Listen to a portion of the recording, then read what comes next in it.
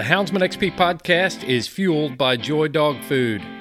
Joy Dog Food has a rich tradition of supporting the Houndsman of America. Founded in 1945, Joy is proud of its history and the relationship it has built with the American Houndsman. And in 76 years, there's never been a recall. Made with 100% American-made high-quality ingredients, Joy Dog Food has one of the highest calorie-dense formulas on the market. For 76 years, this made-in-America product has kept hunting dogs in the field day after day, season after season. And when we say made in America, Joy has a long track record of fighting for American freedoms by being on the front lines against the animal rights movement and their extremist tactics. Joy will fuel your hounds and fight for your freedoms. Fueled by Joy.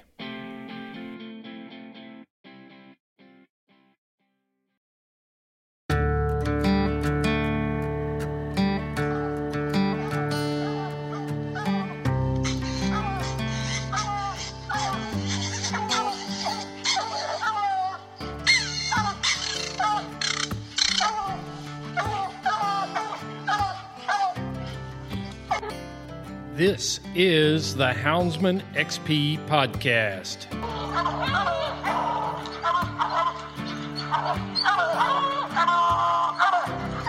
Good dog, get that bear. Get that bear in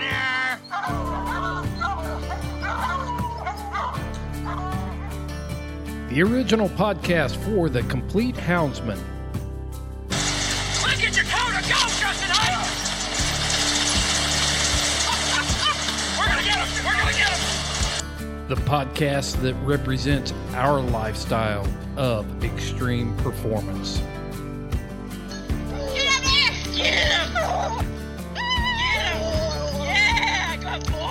Good boy, Ranger. Uniting houndsmen across the globe, from east to west, north to south. You know, if you're going to catch a cat or a lion, you know, you have to have teamwork. We take you to the wildest places on earth. Yeah, so how many days a week you spend in the As much as I can, to be honest with you. Anytime that I get, I'm out there. Join us for every heart-pounding adventure on Houndsman XP. I'll tell you like I tell everyone else, I'm going to hunt whether you're here or not, so you might as well be here.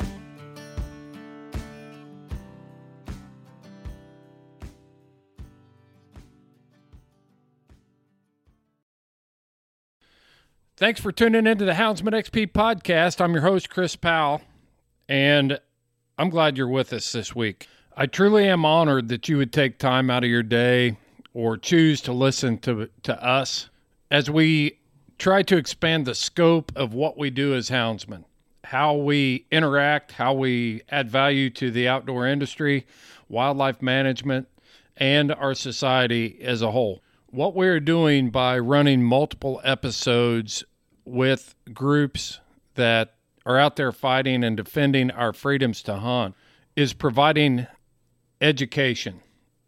It's education for us as houndsmen to be able to build our narrative, talk intelligently, know why we hunt, what those values are that we add, be able to tell other people about that, and not just simply rely on, I hunt because I've always hunted.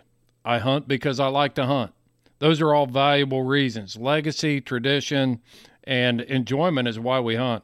But just as importantly as knowing how a dog's nose works or doing your homework and figuring out what cross for future breeding is going to enhance your abilities with your hounds to catch more game, that's all good stuff. But it's just as important to understand the politics behind hunting and the fact that people are trying to come and take that away from you. We have to know how to tell our story. It's imperative, because when we don't tell it, then other people tell it for us. I got to listen to the title board meeting last week in Colorado, and the way the anti-hunting crowd is trying to paint a picture of us as houndsmen is completely irresponsible, wrong, and just downright dirty. They are willing to go to any length to make sure that you don't get to hunt, that we cease doing what we do. That includes outright lying and misrepresenting us as hunters and houndsmen. These groups represent the very things that I see you posting on Facebook that you're against: corrupt politicians, bureaucracy, overreach of government. All of the things that are an attack on our lifestyle are in play here. And while many of the topics that we see and hear about seem out of our reach, maybe we don't know what we can do to stop it or curb the tide of craziness that seems to be hitting us from every side. This is something you can do. This is a fight that you can get into, and this is our part of the fight against the crazies of the world to make a stand. That's why we do what we do on this podcast. We aren't debating the value of wars on foreign soil or why wars are fought or critical race theory or any of that other stuff. There is plenty of programming, probably more than enough programming out there talking about that, but nobody's talking about this issue. The fact that we are being suppressed as a hound hunting community, and the reason we are the favorite target is because we have never learned to talk about it. We've never learned to define our values. We've been loosely organized. We look like an easy target for the anti-hunting public to come and take away the things we love to do. And I know you love to do it. So please join me in learning how to defend it and then get in the fight. Nobody's coming to our rescue. It's on us. And the only way we are going to get the support we need to continue to free cast hounds is if we show the interest and the seriousness of our plight and we start helping ourselves. There are groups out there that will help us, and we're coordinating right now. I'm glad to have Todd Adkins. We've built a great partnership with Sportsman's Alliance through Houndsman XP, and Todd Adkins is going to be on this podcast. He's going to lay out a lot of things that are happening all over the country. I hope you're going to stay tuned and listen in and figure out which part of this fight is yours and how we can get involved and we can continue to hand defeats to these multi-million-dollar organizations. This is truly a David and Goliath attempt, but I know that we can be successful if we all rise up and we just simply take care of our own job today. Let's get the tailgate down. It's time to dump the box. Chris, how are you? I'm good. How are you doing? I'm alive, man. I hear you, buddy. No guarantees on that. Yeah.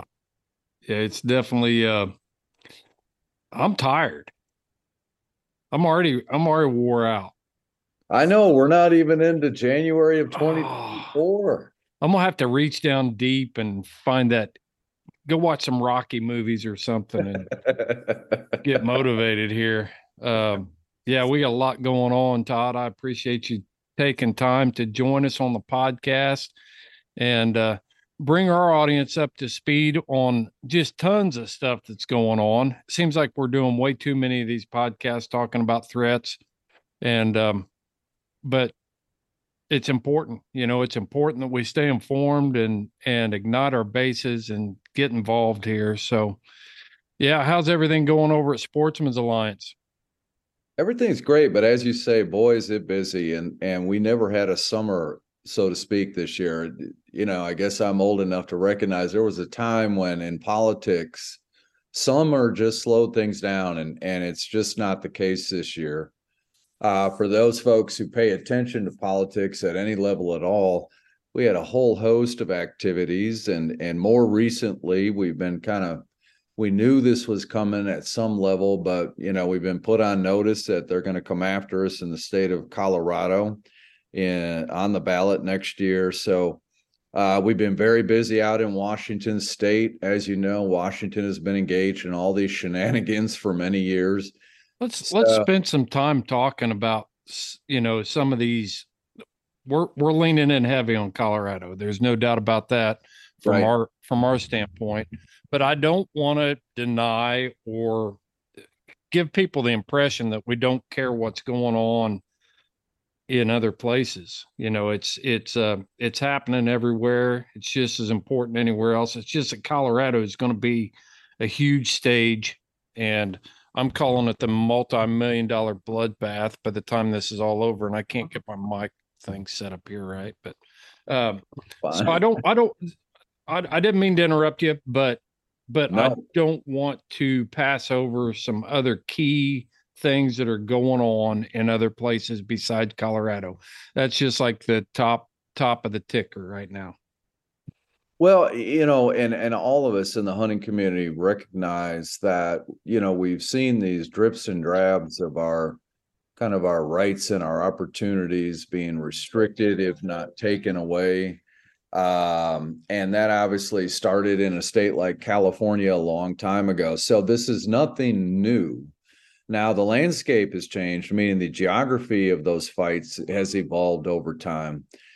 But real quick, I just want to give some people some good news, because it seems like in my business, we're always guys falling. You better get more money to somebody, Right. This is all going away. And sometimes all that drama, which is kind of modern America now, everything's very dramatic.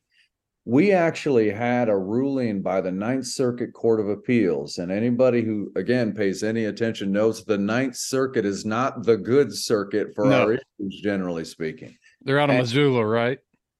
Well, those courts are based in Missoula, but out west. You're absolutely right. So all the cases originating from California, Oregon, and Washington, and other states as well, end up in that's the Ninth Circuit. Well, you might recall, actually last session, California passed a new law because a lot of legislators in the state of California believe that guns are just like tobacco. We're just going to regulate this into oblivion. And they passed a law to prohibit the marketing of firearms to minors. And they said this is to save our children, yada, yada, yada, just like they always did, just like we did with tobacco. Yeah. Well, the sports. No more Camel Joe. That essentially that's it. And a whole host of groups out west in California. Holy cow, we do hunter education, and you can't market a hunter education program without marketing firearm related activities to youth, right? So this is bad news all the way around. Well, we, along with other groups, filed suit against that California law, against the Attorney General, and not unexpectedly, we lost at the lower level.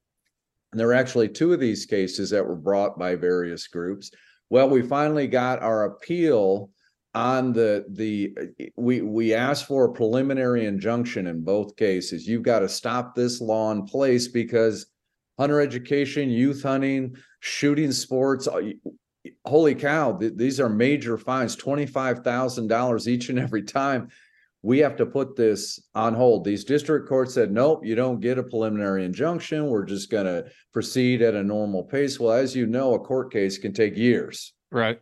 We appealed that denial for our request of a preliminary injunction to the Ninth Circuit Court of Appeals, and everybody's like, oh, goodness, you're in the Ninth Circuit. Good luck with it. Right. But this law is so egregiously bad, even the Ninth Circuit said, you know what? That was inappropriate.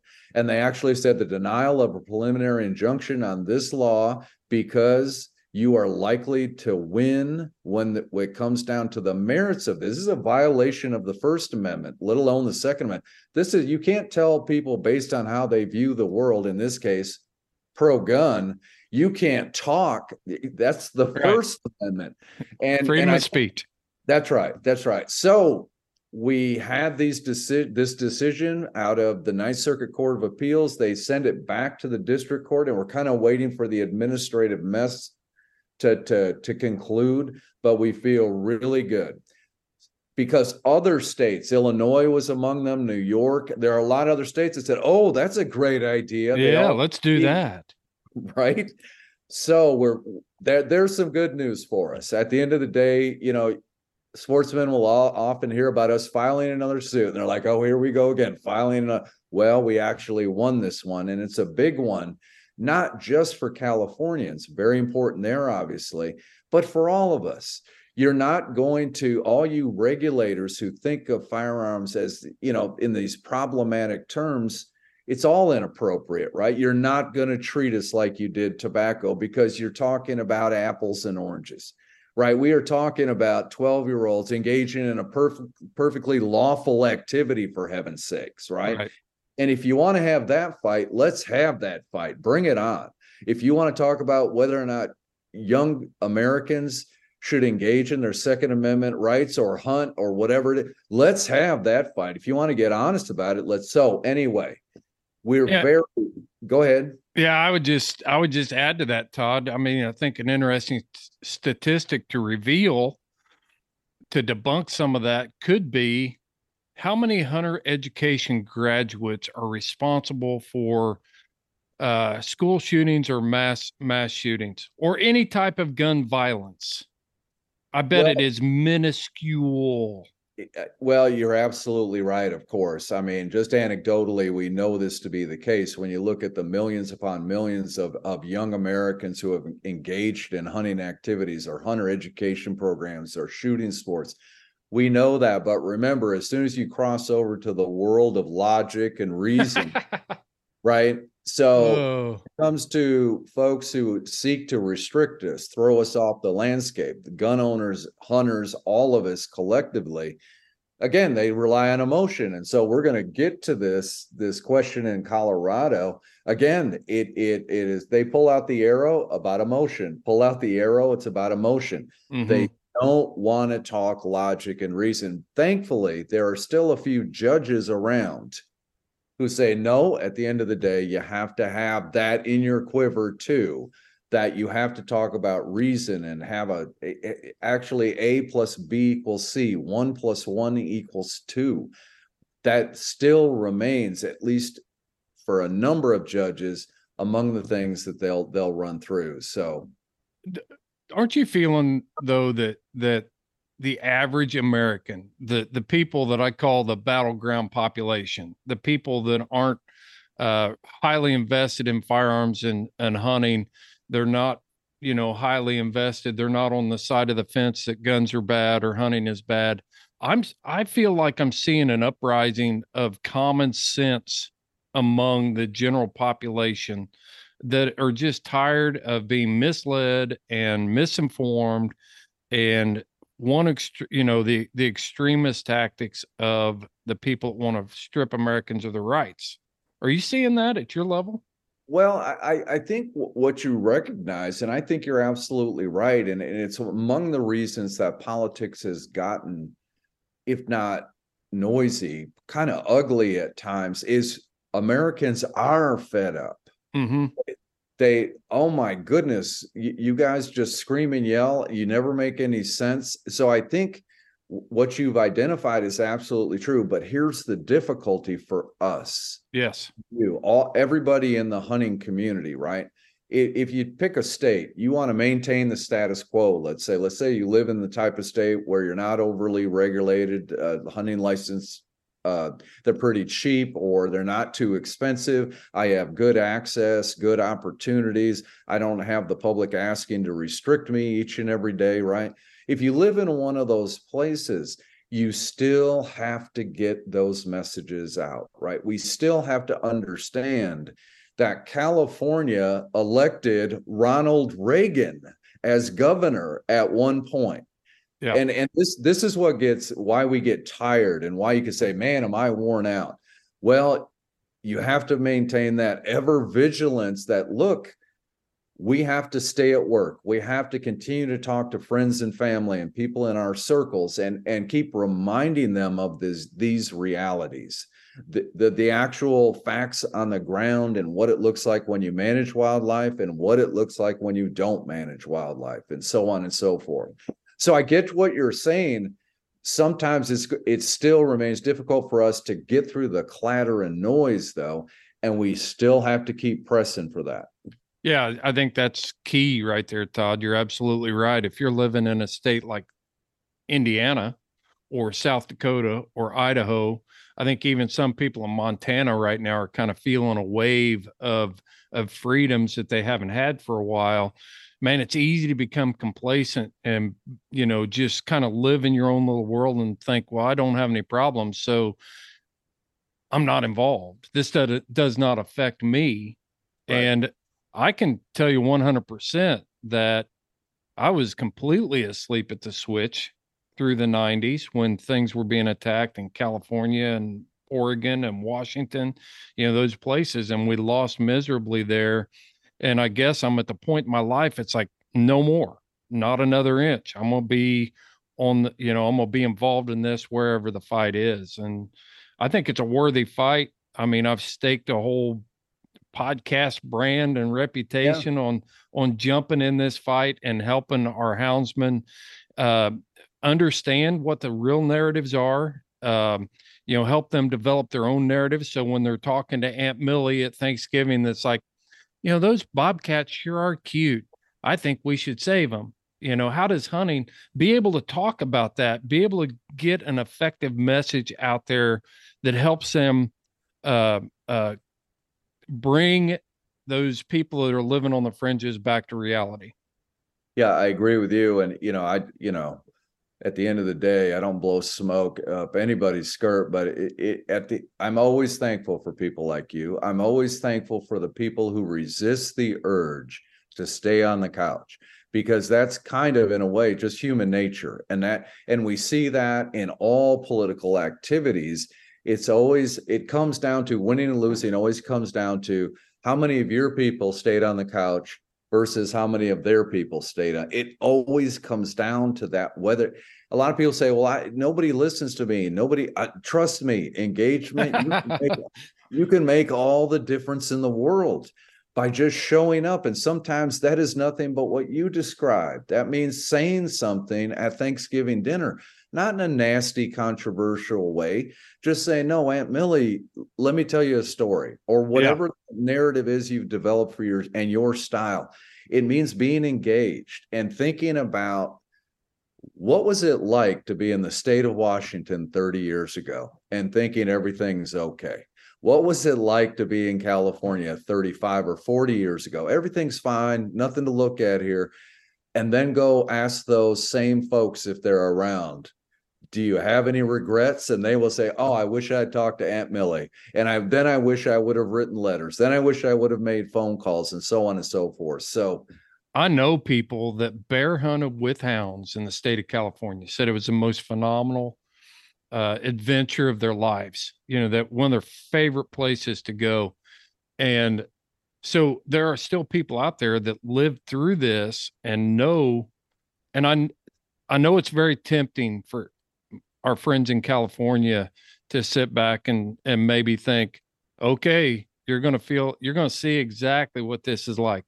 It's your turn to go through this and disengage. But my appeal to them is, you've got so much valuable knowledge and experience in the trenches of this, that you can help us keep it from spreading any farther. So it's crucial, not to be holding grudges. It's like, well, where were you when we were trying to fight in California? I admit it. I was asleep at the switch, and I totally understand what you're talking about when you talk about people that fail to listen, because I see my numbers every week. If I run a podcast that's all fluff and ponytail and, butt smacking, fun stuff, I mean, my ratings go off the charts. When I start talking about stuff like this, then my downloads go down. And I get it. Yeah.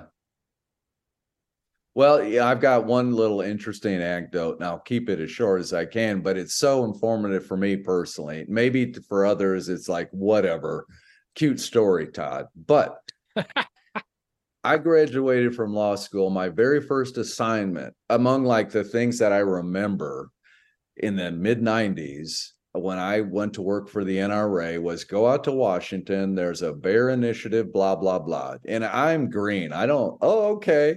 So I show up, and this is in Eastern Washington, just outside of Spokane. I'm in a room. There's about 200 folks in the room, right? We're all what are we going to do about this ballot initiative? Oh my goodness, what are we going to do? Well, I'm green, and I don't have all this gray hair at this point with all of these experiences, right? Hey, But you've still got hair, Todd. I can see it. it's Your great. your forehead's getting longer, but you've still got hair up It there. I is. can't support It is. that. That's Hey, my look good. that's my brain just expanding over time. Anyway, um, but I lean all over California because I'm green. I don't really have any, and I'm like, look to our south, it's terrible. And I'm pointing to because that where I was standing in the room, it's that way. California awful, California terrible. They're taking everything, blah blah blah. You better wake up.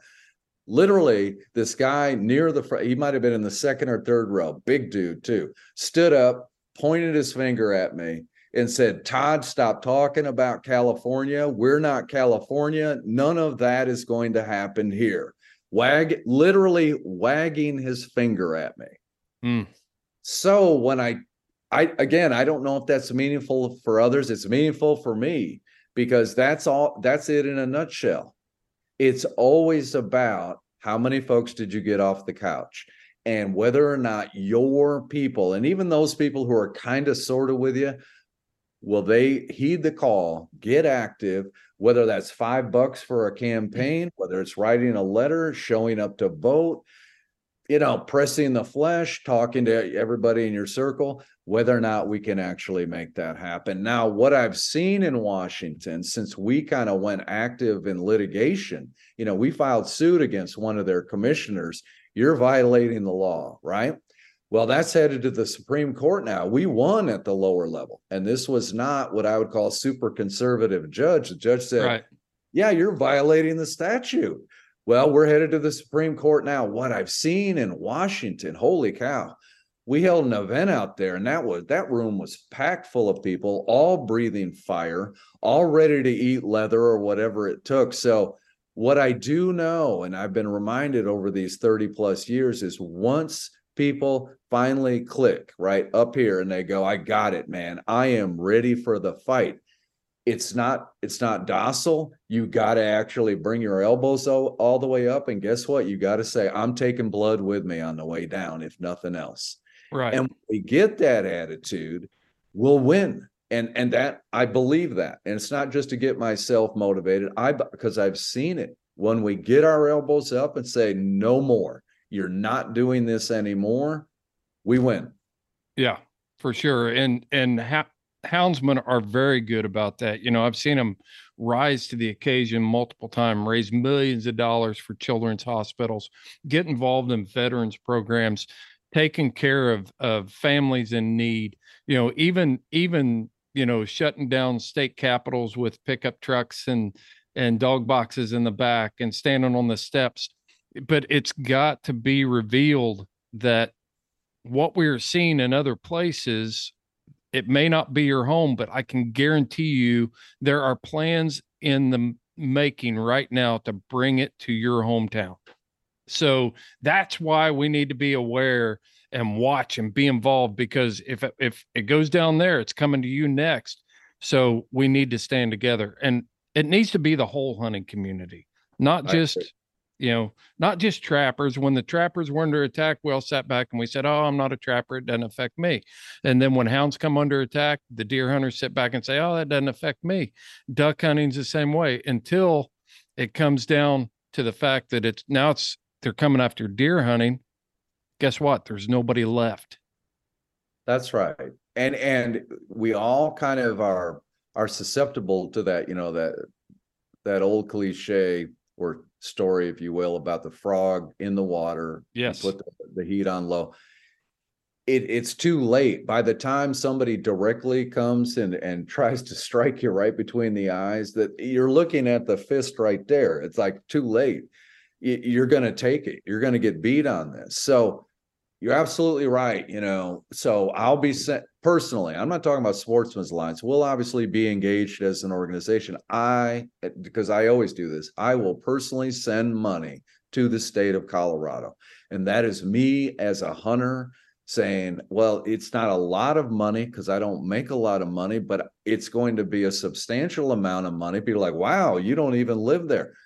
Because every time the other side, even engages in something, a campaign at a legislature or a ballot initiative, they are learning the lessons they need for the next fight, win, lose, or draw. Now, that's true for us, hopefully, at the same time.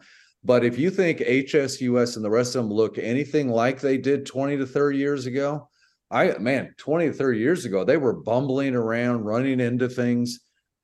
What we are seeing in Colorado, and I suppose we could transition really quickly, getting that language to that title board in the time frame that group did, and we're going to find out here shortly who's actually behind this, but we can be suspicious about who's behind it. Right. That was buttoned up. And what I looked at more than anything else, everybody's like, well, this language, that language. I understand a lot of these procedural things provide avenues to legally challenge the title, single subject, and we're going to get that chance. But I also know that state judges are elected judges, and they really don't want to get in the way of the people. I understand that. So because we've been doing this for so long at Sportsman's Alliance, I mean, we've been involved in more than 24 of these fights. Yes, there will be opportunities to challenge these kind of technical administrative details at the front end, right? Mm-hmm. But at the end of the day, I know this is going to come down to a fight, and whether or not we've actually invested in each other, into ourselves, putting together a decent campaign, if not a strong campaign, to actually take care of business, right? For sure. Yeah, that we did transition a little bit there into the Colorado deal. I watched that hearing yesterday, and it was amazing to me. It wasn't amazing. It was expected. I mean, it really was. I don't know how much we want to call out at this time or whatever. I think there is one thing I want my listeners to know is that I've been involved in enough conversations with stakeholders and people that are on the ground there right now that this is going to be a strategic fight on our part. So if you aren't getting information that you think you should be getting, just trust that there is a plan that's in place, that's being devised as we speak, as you listen to this, and you are going to be informed, and we're going to need your involvement at the right time. It's very important that we're strategic and we don't let too much out. We get enough out. So, I mean, that's all part of this whole thing. You know what app I use on my phone more than any other app besides the podcast app to listen to this here podcast? I use onX.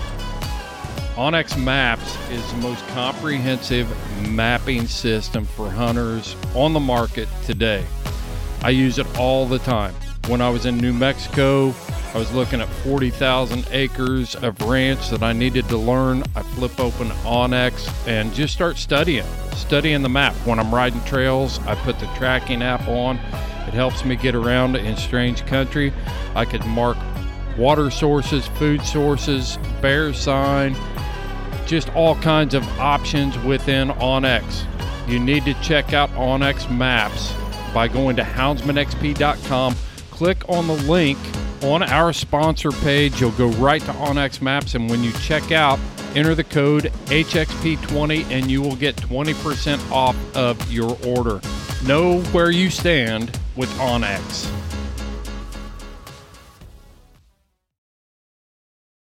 Hey folks, there's a few companies that I want to recognize before we get to the podcast because they have already made a commitment to be directly involved and get behind this effort that's going on in Colorado to defeat the animal extremists out there and keep responsible, science-based wildlife management at the forefront for managing our wildlife that we as hunters have paid for. Those three companies, let me run through them. I might even mention four here. All right, so the first one is Freedom Hunters. I'm very proud to partner with Freedom Hunters and be the coordinator for outdoor adventures and hound adventures for Freedom Hunters. And it's easy to get involved. You send me an email and say, hey, I'd love to take America's veterans on a hound hunting adventure, and we'll get you hooked up. It can be as simple as a day in the field, rabbit hunting, lion hunting, whatever you're into, we can get a veteran to you, and you can show them why we love to do the things that we do and make a big difference in their life. The next company that I want to mention is Cajun Lights. I called LW on the way back from New Mexico, told him what was going on in Colorado, and he said, sign me up. I am in for whatever you need, and we're going to be doing a lot of cool stuff with Cajun Lights coming up to generate the much-needed funding for this multi-million-dollar fight that we're going to face in Colorado.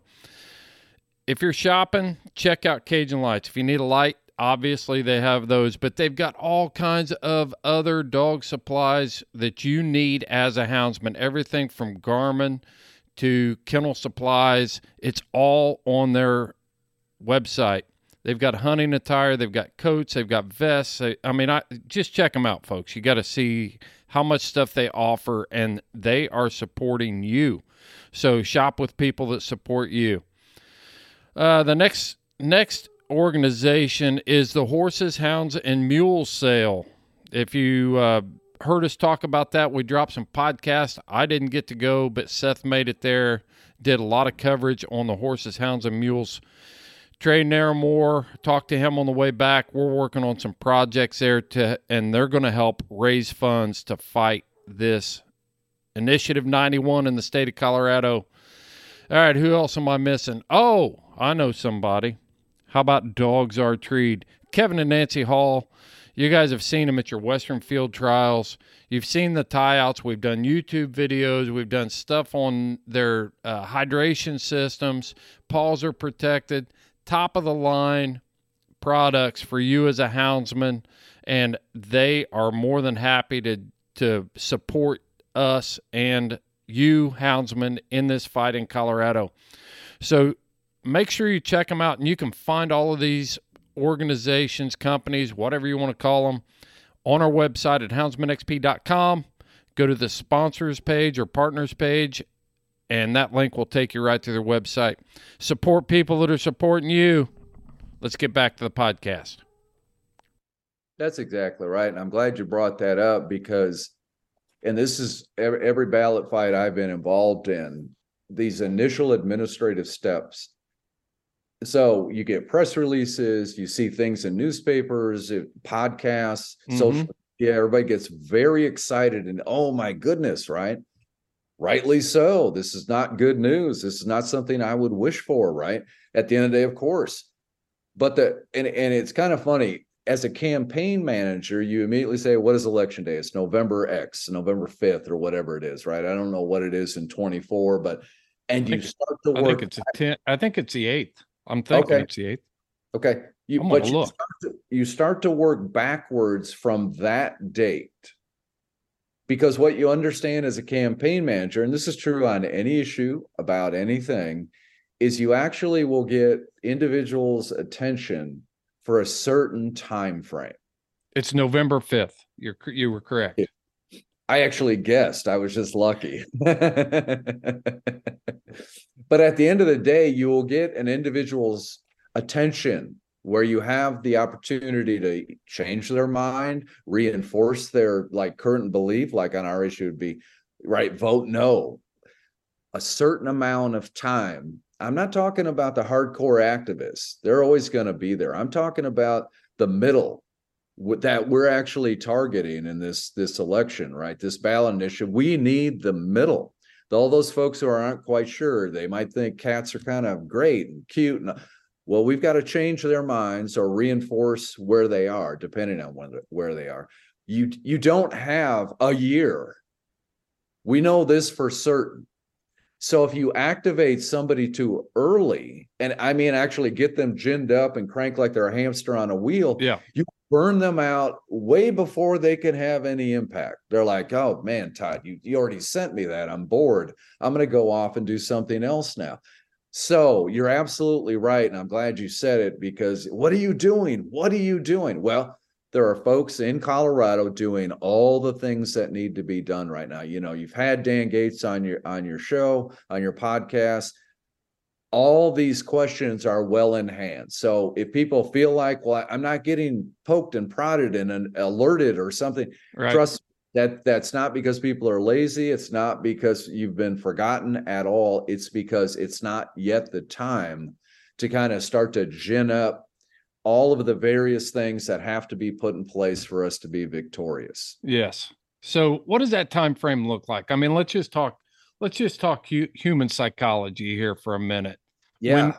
Once we start, and I'm terrible at this. As soon as I heard about it, it's like, I jump on the freaking fast track and try to push this thing. And but let's talk about human psychology. What kind of time frames are we looking at where we can make an impact and hold people's attention where they don't get tired of hearing me on this podcast every week talking about this initiative? Okay. And there's always going to be individual realities about a specific campaign. It's going to be, all of them are going to be slightly different.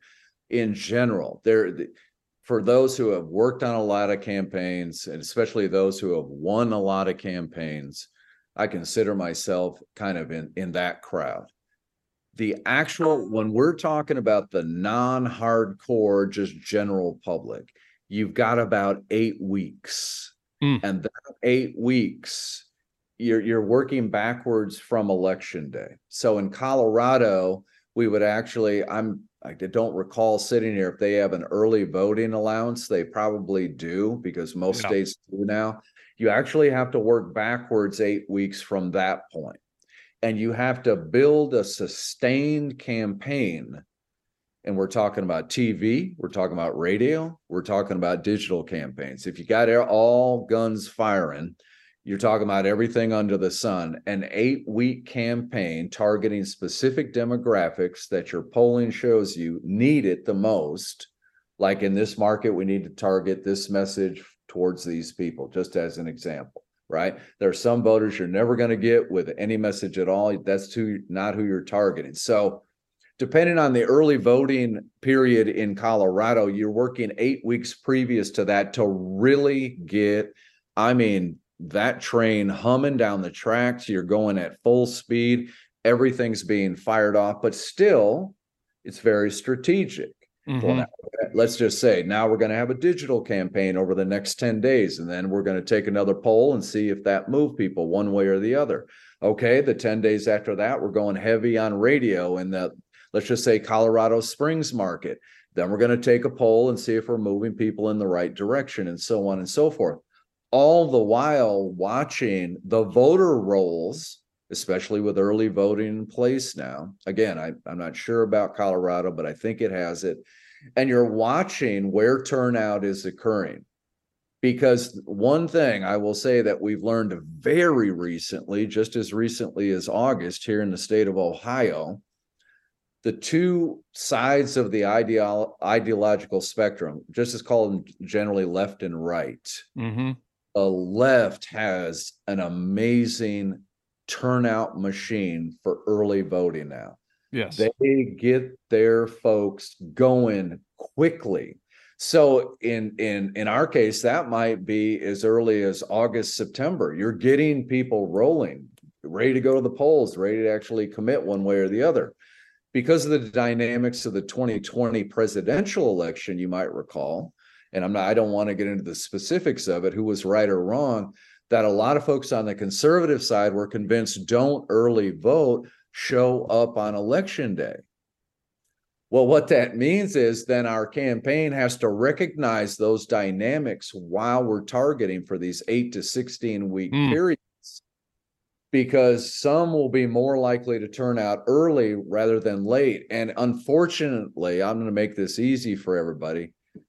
That used to be 8 weeks because everybody showed up on election day, which means you had to raise money to spend like for so much on TV and radio, etc., for 8 weeks. Well, now that's been stretched to 16 weeks, potentially even more. So it means everything's gotten more expensive anyway. I don't even want to today start to estimate how much money is going to have to be spent in Colorado to win or put up a good fight. It's going to be multiple millions of dollars. It will be We just ran a projection here in Ohio because we had that most recent one. Right now, we're talking about $10 to $12 million for any ballot initiative on any issue. And unfortunately, the other thing, say that number again. $10 to $12 million for our side, like a ballot issue in Ohio where we're trying to get the win or defeat something, right? Right. 10 to 12. Yeah. And that's not pie in the sky because Sportsman's Alliance doesn't make any money off these. We're kind of a campaign manager that doesn't take a cut. We don't worry about it. We want to win. We put everything back into the field, so to speak. That's just the reality of how much media markets cost, so on and so forth. So I know Colorado is some version of that. Everything is expensive right now. It will take a major commitment from all of us to actually win on election day on the cat issue. It just will. You just take it as a given. If you thought $100 out of the wallet was enough, I would say 200. How about 300 even? It's a presidential year. It will be very expensive. Yeah. Airtime, billboard space, all these other political initiatives are going to be trying to gobble that up. So you get into the supply and demand of being able to do that. Can we compete with, I listened to not the whole thing. I couldn't listen to the whole thing. There were a lot of issues that were being discussed I don't even know why Colorado has a legislature, because they just want to decide everything by popular vote out there. Well, and we've seen this phenomenon in a lot of states. A lot of legislators will just simply say, "I'll give it to the people. I'll keep my job. I don't want to vote on controversy. Just give it to the people." Right. And it's kind of, from that perspective, it's very self-serving, but you're right. We just end up with ballot initiative questions, one through a whole ton. Because you're right, sitting through that meeting yesterday, like, holy cow, they're voting on abortion. They're voting on a whole host of things in Colorado. Energy, abortion, anything that was traditionally a legislator's job to make those, but they don't want to put themselves at risk. Right. That's what it all comes down to, is risk assessment on the part of these professional legislators that if I vote on this, am I going to keep my job? Yeah. And so they're like you said, handing it back to the people, and then they can sit back and say, well, we gave it to the people. Yeah, I believe in democracy, and nobody can be attacked for that. You're like, well, I believe in democracy. I believe this is an important issue. The voters of this state should decide this issue. And it truly is a problem. And you see it in numerous states. California always has a slew. Washington always has a slew. And it obviously provides an opportunity, like on the Mountain Line Initiative, for those who are arrayed against us. It just gives them this opening, this avenue where it's just a question of money. And I know you and I have talked about this, and others, everybody's aware. The other side has a ton of money. They raised a ton of money. And these issues for them just become another fundraising opportunity, if nothing else. So they are going to keep a portion of that fundraising money, not like Sportsman's Alliance or what we're doing or some of these other organizations that are out there. We're planning stuff that's a complete pass through minus the actual operating expenses to generate this money. Because at the end of the day, you've still got to be able to survive for the next fight. So,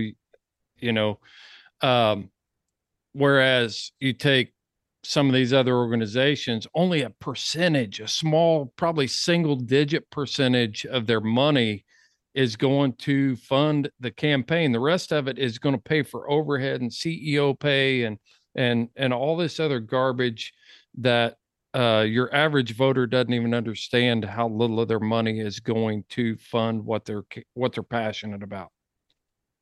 That's right. And again, just in my professional lifetime, while I earned all this gray hair, HSUS, as an example, they sit on now $500-600 million. I don't mean I mean in sitting there waiting to be spent. That CBD, again, has a pile, Center for Biological Diversity, a pile of money. ASPCA, a pile of money.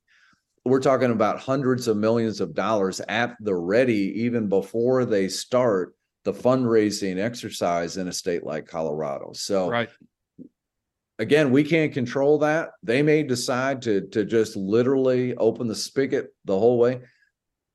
We have to develop our campaign. It has to be based on that initial baseline survey, the poll that is taken in the state.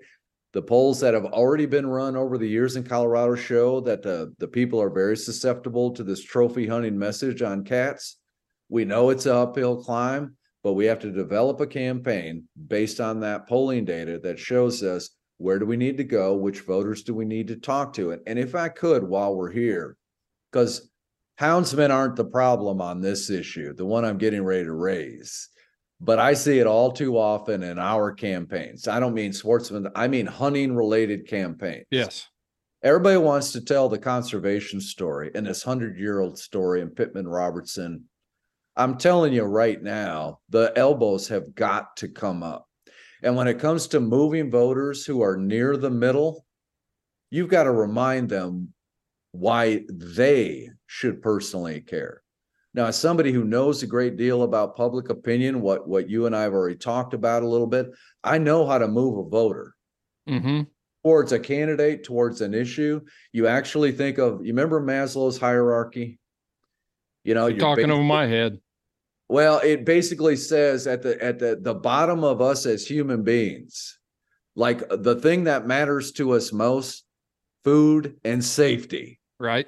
We're just organisms. At the end of the day, I have to survive, right? Right. How do we remind people that something like a cat initiative actually is important to them? We tell them, guess what? Cats are dangerous. There is always this inclination for folks to actually suggest that this 100-year-old Pittman Robertson conservation, et cetera, story will convince voters that they should be with us because it's such a wonderful story. Again, everybody says, I hate negative ads. Negative ads are what work. And in our case, because folks already start behind the 8 ball on the issue, oh, that's a beautiful mountain lion. Why would you want to do anything to harm that beautiful mountain lion? We've got to get serious and we've got to mean it, right? So how do I relate to your, well, I start talking about mountain lion attacks. I start talking about other apex predator attacks. I start talking about how mountain lions decimate certain wildlife populations. I go to the core of it. Why should you care? Madam from Denver or Boulder or wherever you are, I'm going to tell you why, because you love your kids. We've got to go there. And everybody's going to, oh, Todd, they always say the same, oh, I hate that message. That message doesn't work. I'm telling you, it always takes a while to get through, but the polling always shows it to be absolutely true. You've got to bring the elbows up and talk about what mismanagement looks like in very clear and unquestioned terms. This is what this will lead to. Yeah, one of the things that they kept talking about yesterday in the title hearing was the fact that they painted this picture for the title board where mountain lions are not used for any kind of food. They really took that off the table. They worked hard to get that off the table and convince the title board, and they're going to work hard to convince the public that mountain lions are not used for a food source, when we as hunters know that is completely false. I was just watching a very popular clip from a podcast where they were actually talking. It was Joe Rogan, and they were talking about the value, the food quality of mountain lion, and how edible and palatable and everything, all the benefits of it. So the message can get out there. So, but the thing that absolutely needs to be known, I think it's defeatable, because it talks about, what are the 3 things? It talks about public safety. It talks about the food source. And then there was one other point that they're trying to make on this thing. I'll have to read it again. I should have read that beforehand. But those 2 alone, the anti-hunting crowd's trying to convince people that mountain lion populations pose no public safety threat. All you got to do is go to California and Oregon and dig up the stories from Colorado where mountain lions are attacking people and not only killing them, but also caching them for food sources. That story's never been out there. Well, and again, maybe you can help me as we get down the road. I've seen it time and again over many, many years. Folks on our side will be very reluctant to go down the pathway that will provide us the clearest opportunity for a win. And that pathway is apex predators like mountain lions pose a dangerous risk to human beings and other wildlife. And in today's world, you talked about how, people are just changing and we're changing as a society. You got to show them visuals. Well, that raises a question on my part, because the other side, our adversaries, are trying to appeal to the emotional. They're making the emotional appeal that they're beautiful, and they are. And believe me, I believe all of this 100%. And I would debate anybody that there's probably nobody that drives a Subaru that cares more about a mountain lion than I do. Every point of it. So they're appealing to the emotional side and the welfare and the future and the well-being of the species and all this stuff, and they're getting traction there. So why don't things like the study in Orange County, Los Angeles, that they're conducting right now, that's showing a genetic deficiency and diversity in their mountain lion population, is actually damaging to the mountain lion population? Same thing is being shown in Florida, places where they do not allow mountain lion hunting, and they're restricted geographically, either by interstate corridors or urban sprawl or whatever. And we're seeing this deficiency in the quality and the health and the well-being. Why can't that get any traction from our side? It might be, it might get some traction. The problem is, what we discussed earlier, as soon as you go more than about 7 words deep into something, you've lost most folks. And that's just the reality of the public square right now. They need immediate, they need emotional. We can argue whether that's good or bad later. I'm not a big fan of it, but it's just the reality of how decisions are made by most people these days. They're going to play emotions. My point is, if we stick to logic, we're done. We will be done. So what you're identifying is there will be ways for us to kind of hijack their emotional appeals. And that's all I'm suggesting. A lot of people, if you can just convince them that cats are dangerous to other wildlife, literally cats will just tear up other wildlife. They'll tear up dogs. Look, dogs are a big one. Right. It just, so I guess the base argument I'm making, we're kind of making the same argument. We just got to stick with the emotion too. It just is what it is. We just have to understand that that's how you actually get people to vote yes or no. Appeal to their emotions. And we've got plenty of it. The difficulty I've seen over time is everybody wants to fall on this long narrative about conservation and effective wildlife management and more than a century of success. And I don't deny any of that. I revel in it too. It's awesome what we've done in this country. We're the envy of the rest of the world. But these voters, you got to go straight to it. And you've got to make immediately pertinent to them. What's the quick and easiest way to do that? Mom, your kids are in danger. Your dog's in danger. There's some people out there that care more about their dogs than their kids. Right. And there's plenty of videos out there demonstrating, a lion hopping over the back fence, picking up Fluffy and hopping back over the fence. So videos of mountain lions stalking young children in a backyard. I mean, again, do I like the fact that we don't get to just rely on this wonderful story we built over the past more than a century of conservation success? No, but I understand how campaigns are won and lost. and you go straight to the heart, and we've actually got a story to tell. It hinges on the same kind of effective wildlife management story. It's just you kind of spin it around and say, well, let me show you what bad management looks like if you pass this initiative. It looks bad for people. It looks bad for wildlife. So let me show you some visualizations of that, some actual video depictions of how dangerous this world you're getting ready to create looks like. If we go to that and we spend our money that way, yeah, we've got a fighting shot. Then you're fighting fire with fire. It's interesting. It goes back to this, what are you prepared to do to win at this point? What are you prepared to do? And there's, the gloves have got to come off, and we got to, hunters have always been, we just want to be left alone. We just want to go do our thing and live in our own little, secluded world, stand on the mountain, think we're the only ones in it.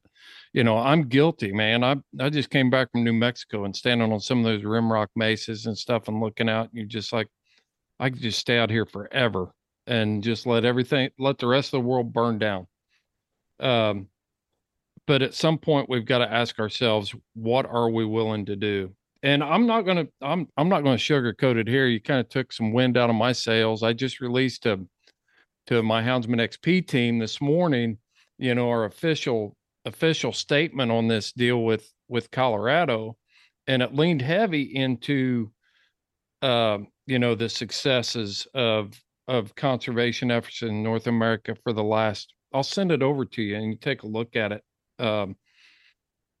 So you're causing me to not retract, but absolutely review how I'm looking at this fight, Todd, because your experience and your expertise is undeniable in these issues. Well, and I don't know if you need any rewriting to go on right now, especially when we're talking to our own crowd. Our own crowd, we understand all of that, and it is our success story, and we should value it. And because it goes to the heart of this matter. People walking into a booth, that's not effective fish and wildlife management. No. This is so anti that it's not even funny. That is 180 degrees away from this model we've built over time, and we should be proud of that. So for folks in our crowd, it's like, well, yeah, this is what I've been leaning on my whole life. It's what I believe in. I'm just saying, when it comes down to whatever shows up on Channel 7, let's say in Denver, and during the local news, 2 weeks out from the election, it better go emotional and better go right to the heart. And I mean, think about the gun issue, something I've worked on a ton as well. Does anything more powerful than a crowbar coming through a sliding glass window? Do I need to say anything more? You're there. I don't need the long explanation, and most Americans don't want the long explanation.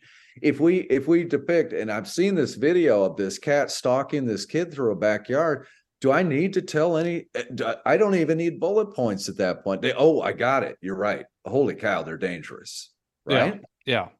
So at the end of the day, I don't know that the messages within our organizations, kind of within the community, need to change, but certainly when we go out there trying to convince folks, wildlife management just doesn't work unless it's that special spin on it that, the antithesis of wildlife management, this is what it looks like.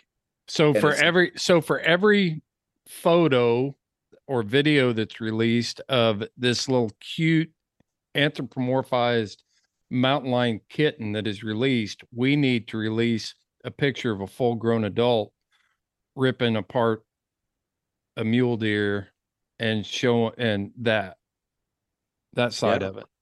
Yeah. The fact that they're carrying your dog out of the backyard. Don't be fooled. Yeah. But how do we not go too far? How do we not go too far where we actually villainize the things that we are trying to protect? It's part of that campaign timing. Again, we talked about how there are things to be done at certain times of the campaign. Again, it's part of the balance you're constantly trying, because you identify a real problem is, if you just have negative, right, you're going to actually, there's going to be a boomerang effect of that you have to be very wary of. Yes. So it's just, again, you're watching those tracking polls. This is something that you're doing as much as you can afford, quite frankly, every 24, every 48 hours, to watching kind of the people to see what they're reacting to within those markets that you're doing X, Y, or Z. Whether it's yard signs or a TV ad, you're tracking that anyway, saying you can start to see it almost immediately. Okay, back off, back off, back off, right? Yeah, and you get multiple messengers, you get kind of folks from different aspects of life. You hopefully get some folks who have been involved in professional wildlife management in some capacity to bring forward some of these messages. So it's not all about, the person in the hospital room. It will be, that will be an aspect, but I say it has to be there, and it will be among the most important aspects of a campaign. I would just wanted to give you and your listeners a warning. There will be a lot of people saying, no, man, no, we shouldn't do that at all. We have to stay up here instead of down there. And wildlife management is where we got to be. And Pittman Robertson contributions and blah, blah, blah, blah, blah. Yeah, I think you nailed it right there. I would just add that, yes, have those videos on your phone and be prepared to show them to Aunt Millie at Thanksgiving, but don't push it so far where we accomplish the goals of the anti-hunting crowd that are trying to say that we don't care about lions, that because we have deep admiration for them. They're very valuable to us. They absolutely, we're their biggest fans. And we know that our message, and through sound conservation, that we are doing more for the mountain lion and the survival of all wildlife species by adhering to the North American model. So don't take it too far, have those videos on their phone, but be prepared, know the North American model, know, things about Pittman Robertson, know things of, all the things that we have done to support wildlife, but be strategic and know when to pull that out. Right. Exactly right. Okay. Yeah. Good. Well, that without dragging the Colorado thing out too far, I know there's tons of other stuff going on, Todd, and I'm very comfortable and reassured to know that Sportsman's Alliance has always got their eye on the ball. Where are we at on the lawsuit in the Great Lakes region with the wolves? Great. So as you know, we petitioned U.S. Fish and Wildlife Service. We actually did 2 petitions to delist Western Great Lakes wolves. That's Minnesota, Wisconsin, and Michigan. That's the subpopulation known as the Western Great Lakes. And then we also issued another petition because when we analyzed the various court decisions, among the reasons that they keep refusing to acknowledge a Western Great Lakes delisting is that, well, Fish and Wildlife Service, what are you going to do with all the other wolves in this country? So that's what our second petition was about. And it can get kind of legalistic and technical, but we did that second petition saying, hey, if you address all of these remnant populations in states like Washington, Oregon, California, these little tiny pockets of remnant wolves, and you can actually classify them as their own subspecies in a way. Because what the courts kept saying is once you delist the most significant population of wolves in the country in these 3 states, what are you going to do for all the rest? Now, many of us would say, well, we could figure out what to do with all the rest.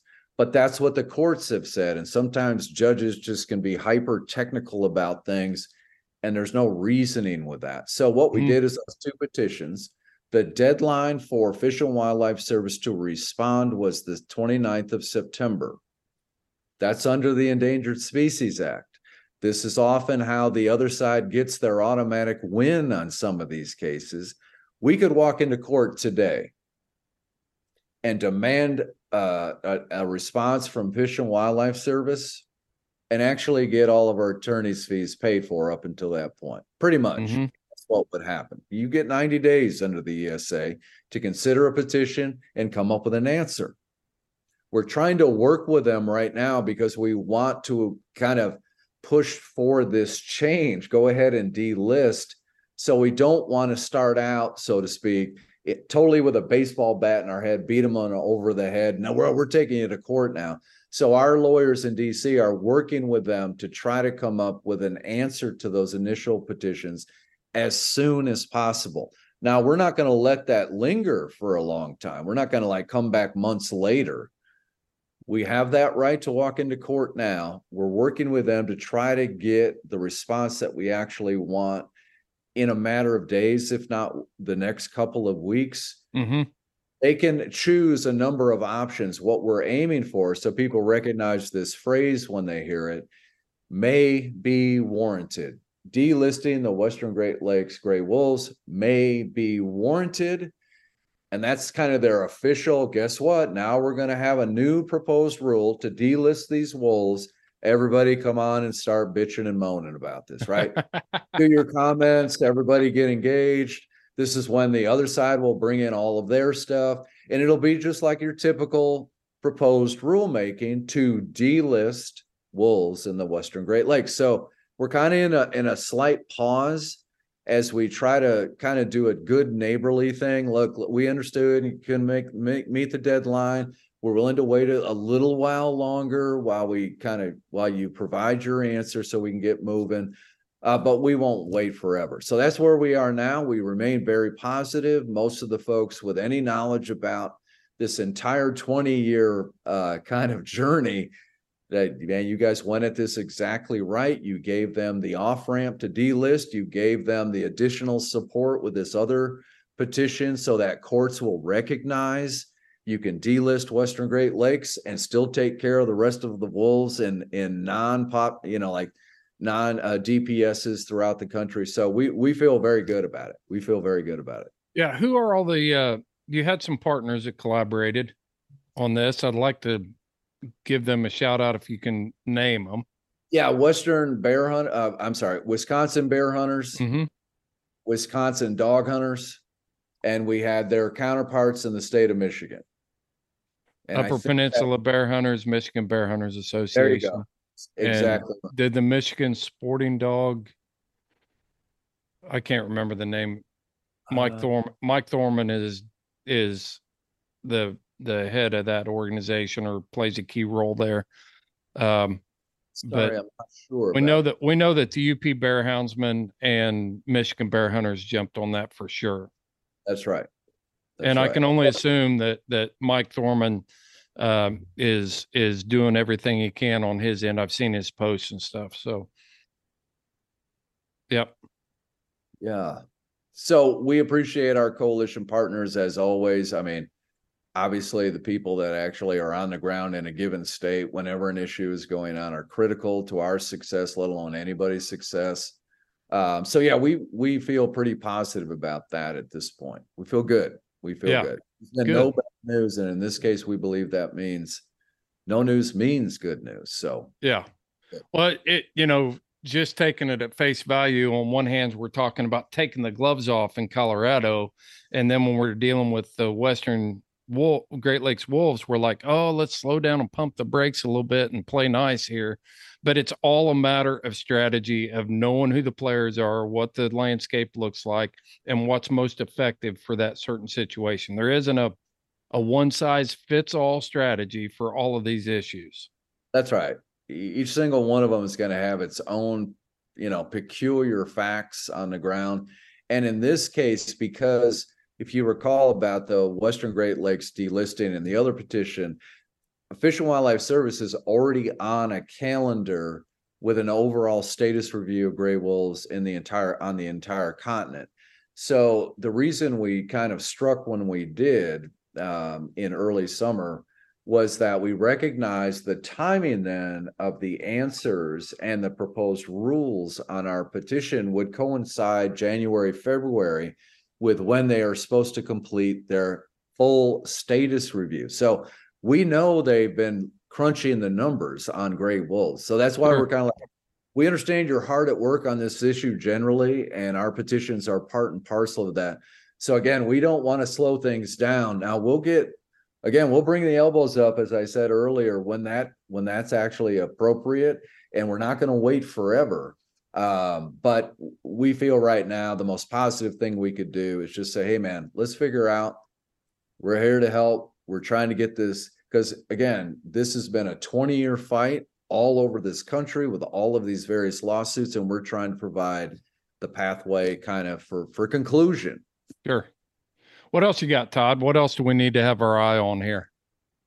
The big thing, and this is going to be kind of brand new for a lot of your folks, because it's kind of brand new for us too.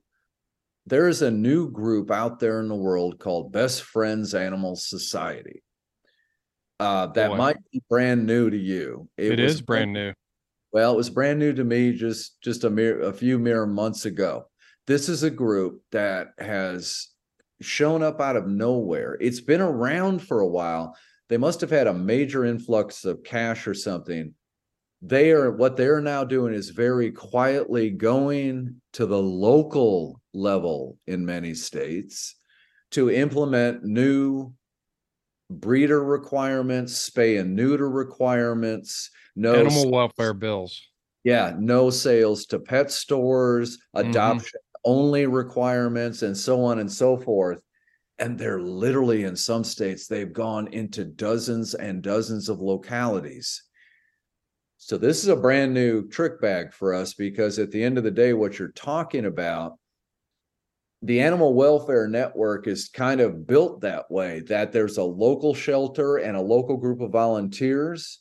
And so when you kind of come into that little tiny county, if you will, and you say, well, where are the sportsman groups? Where are the dog hunting groups? There might be a person, but there's no structure of a group of houndsmen or bird dog guys or anybody else to respond. They're like, so they've been very successful, very quiet about it, smartly. They have gone even across states like Ohio and Indiana, California, Florida, but they are all over the place. Yeah, they're in Indiana, Chris. Yeah. And passing these things at the local level. Now, again, not directly what you would say anti-hunting or anti-houndsman, but as you know, you start to implement spay, neuter requirements and the rest of it before you know it. Wait, I'm a commercial breeder now in my county? Like, exactly. When did that happen? And you get to inspect my place? Now, wait, what? So eyes and ears open for everybody. Best Friends Animal Society. If you see an alert from us or any other group that a county is doing something, and even if you don't live in that county, again, going back to what you said, boy, you better respond, and you better get with your own network and say, what the hell are they doing in Elkhart County, or what the hell are they doing in St. Joe County, or whatever county. Franklin. It's funny that you mentioned those two counties. Big pet industry there, and a key role. So yeah, and it's really a Trojan horse attack. I mean, it's very strategic, and it's one of those situations that, which church group doesn't think it's a good idea to take their youth group over and volunteer at the local dog shelter and hold kittens and help them trim toenails and things like that. It makes perfect sense, but it's a Trojan horse, because I've seen it on a local level where we had a shelter that started here. And I know some of the people that got involved there, and their families hunted, they did all this other stuff. And before you know it, they found funding with a group just like you're talking about. And so now they've switched, they've pivoted, and they've become animal welfare zealots. Yeah. And they lay the groundwork for whatever's next. That's right. Precisely what you're talking about. They build that network.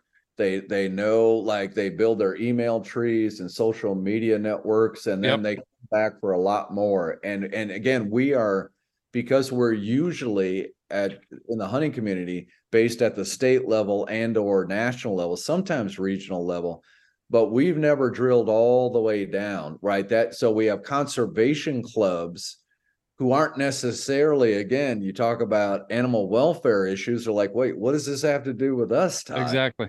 So it's a deadly cocktail of a lot of different factors, and that's why I want your viewers and listeners to be aware. When you see it's a bright orange logo with a paw on it, Best Friends Animal Society. Nope, they are clearly on the move. They now raise about $150 million a year. Wow. They are going, they don't care. Arkansas, they're like, yeah, it might be a pro sportsman or a pro hunting state. But when you talk about these animal welfare issues, a lot of our own people are like, well, what's wrong? I hate puppy mills too. And you're like, ay. Bigger issues that we got to worry about. Yeah. Yeah. And that's why I talk about constantly, this deal going on nationally. Colorado affects the coon hunter in Indiana and Ohio. And I do believe it's all hands on deck. I've said that, but this will affect you. It affects deer hunters. It affects, if you're a duck hunter and you have a Labrador, all of these attacks from the animal rights extremists do affect you, just because the fight in Colorado isn't about mountain lions. Right. It's about losing our freedoms and our rights. It's about overturning that legacy of conservation. It's a separation from responsible and scientific based wildlife management. And ultimately, when they come to a place like Indiana that is still very conservative, I can tell you firsthand that my wife and daughters are very attached to their dogs, and they could easily be reeled in. And I'm constantly looking at stuff that they're showing me about groups that are trying to do this or that for the welfare. And it's like, whoa, whoa, whoa, whoa, whoa. Yeah. That those people are not our friends. No doubt. So imagine, you're exactly right. Imagine your typical conservative legislator who would Absolutely. right with us on it all the way down. No, they're not going to mess with our guns. No, I'm going to protect hunting at all costs. Well, somebody comes in and starts talking about puppies, kittens, and pet store sales, and they're like, yeah, of course I'm for animal welfare. Because nobody would say I'm against animal welfare. Nobody would say that. So that's political poison right there. Right. No, I don't care about kittens and puppies.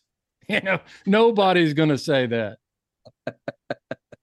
Right. So anyway, I wanted to raise that because again, I was kind of like, wait, what's this group called? And I was like, and I started to research them. I was like, holy cow, boy, this has been a sleeping giant and they are rolling.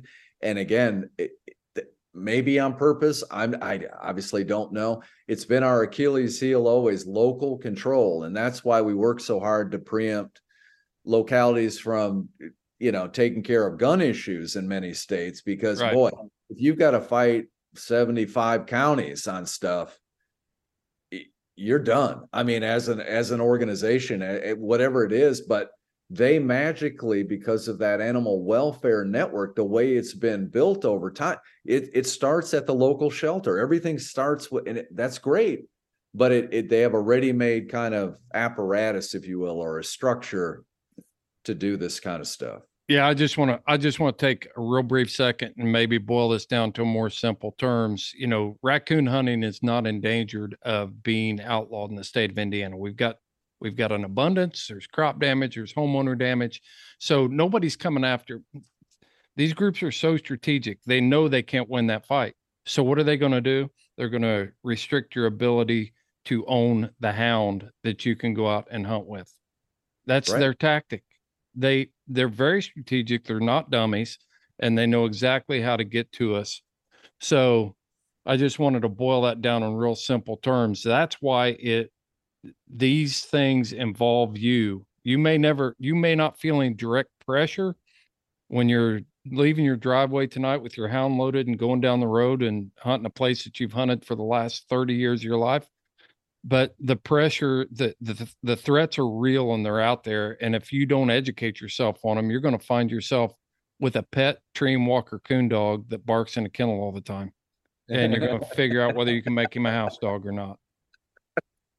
I like that. Yeah. Otherwise an ornament. Yeah. Yeah. He's just a cool ride or die buddy. He rides in the front seat of the truck, So, and he's going to be spayed or neutered too, by the way. Because that will be required. Yes. And you'll have to have them in the house when it's above 80 and below 50 degrees, and the local sheriff will be able to come to your house with the animal welfare officer for your county and inspect how you're keeping your dog. That's what's going to happen. Yeah. And so I wish this was all pie in the sky, just fun. In the past, just in the past couple of weeks, we issued some alerts down in counties in Georgia. And it's like, look, man, they're coming after us. And even for folks who mean well at the local level, and often I believe that to be the case, there are people who mean well. County commissioners are like, well, I don't like animal abuse. Well, of course you don't. Because I don't want to, I don't mean this in an unkind way. Many times at the local level, they don't have the finest lawyers involved in writing ordinances, right? Because it's on issues they've never dealt with, and it's very clumsy and it's very rough. And this exemption doesn't apply to you. Literally can't hunt in this county anymore with a dog, and this has been occurring over the past couple months. You understand this leash requirement means you can't hunt. Well, you could hunt with a dog on leash. That doesn't happen very often. There's no hunting. There's no trialing. There's no training. And they're like, wait, what? No, it exempts hunting dogs. I go, you don't understand this, right? That might be argued while in the act of hunting, but you haven't actually exempted the activities themselves. So anyway, it's a real problem. So, boy, everybody who listens and watches this, keep your eyes out, because it's kind of in a different direction. Even for us, I got to worry about my locality now.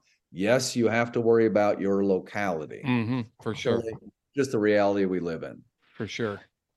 Well, Todd, we've been going for about an hour and some here, and I don't like pulling the plug. I don't know what your time schedule looks like. Well, we're getting ready to bump up against something else. So Yep. I knew that your time is valuable and precious, and I appreciate it.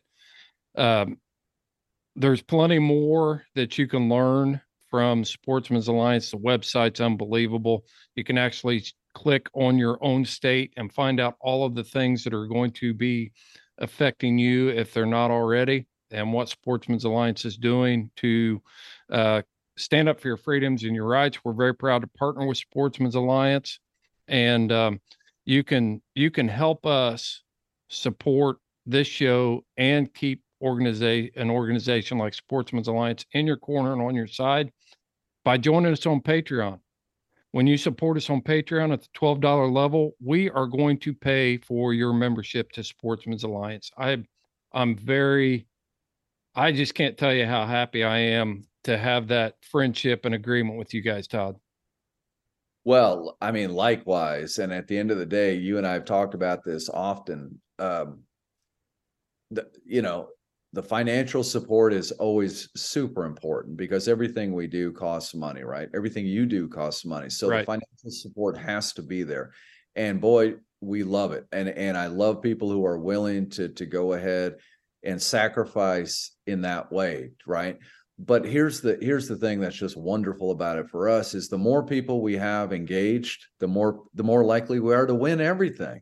Yes. So through whatever mechanism, and that's why I love our partnership. It's just another one of these great mechanisms where you stepped up. You said, I want to help take care of the future. Well, if somebody just asked me, get engaged, everybody, just you and I have talked about it, get engaged. So even knowing that we have an additional person or 10 people or 100 or 1,000 who get our alerts, who understand the issues better, who are made aware of what's going on in the world around them. Oh my God. I mean, that's the whole key. So we love Absolutely. Well, Todd, thanks for joining us and discussing some of the nuances. I learned a lot from talking to you today, some things that I wasn't aware of, and keep up the good fight.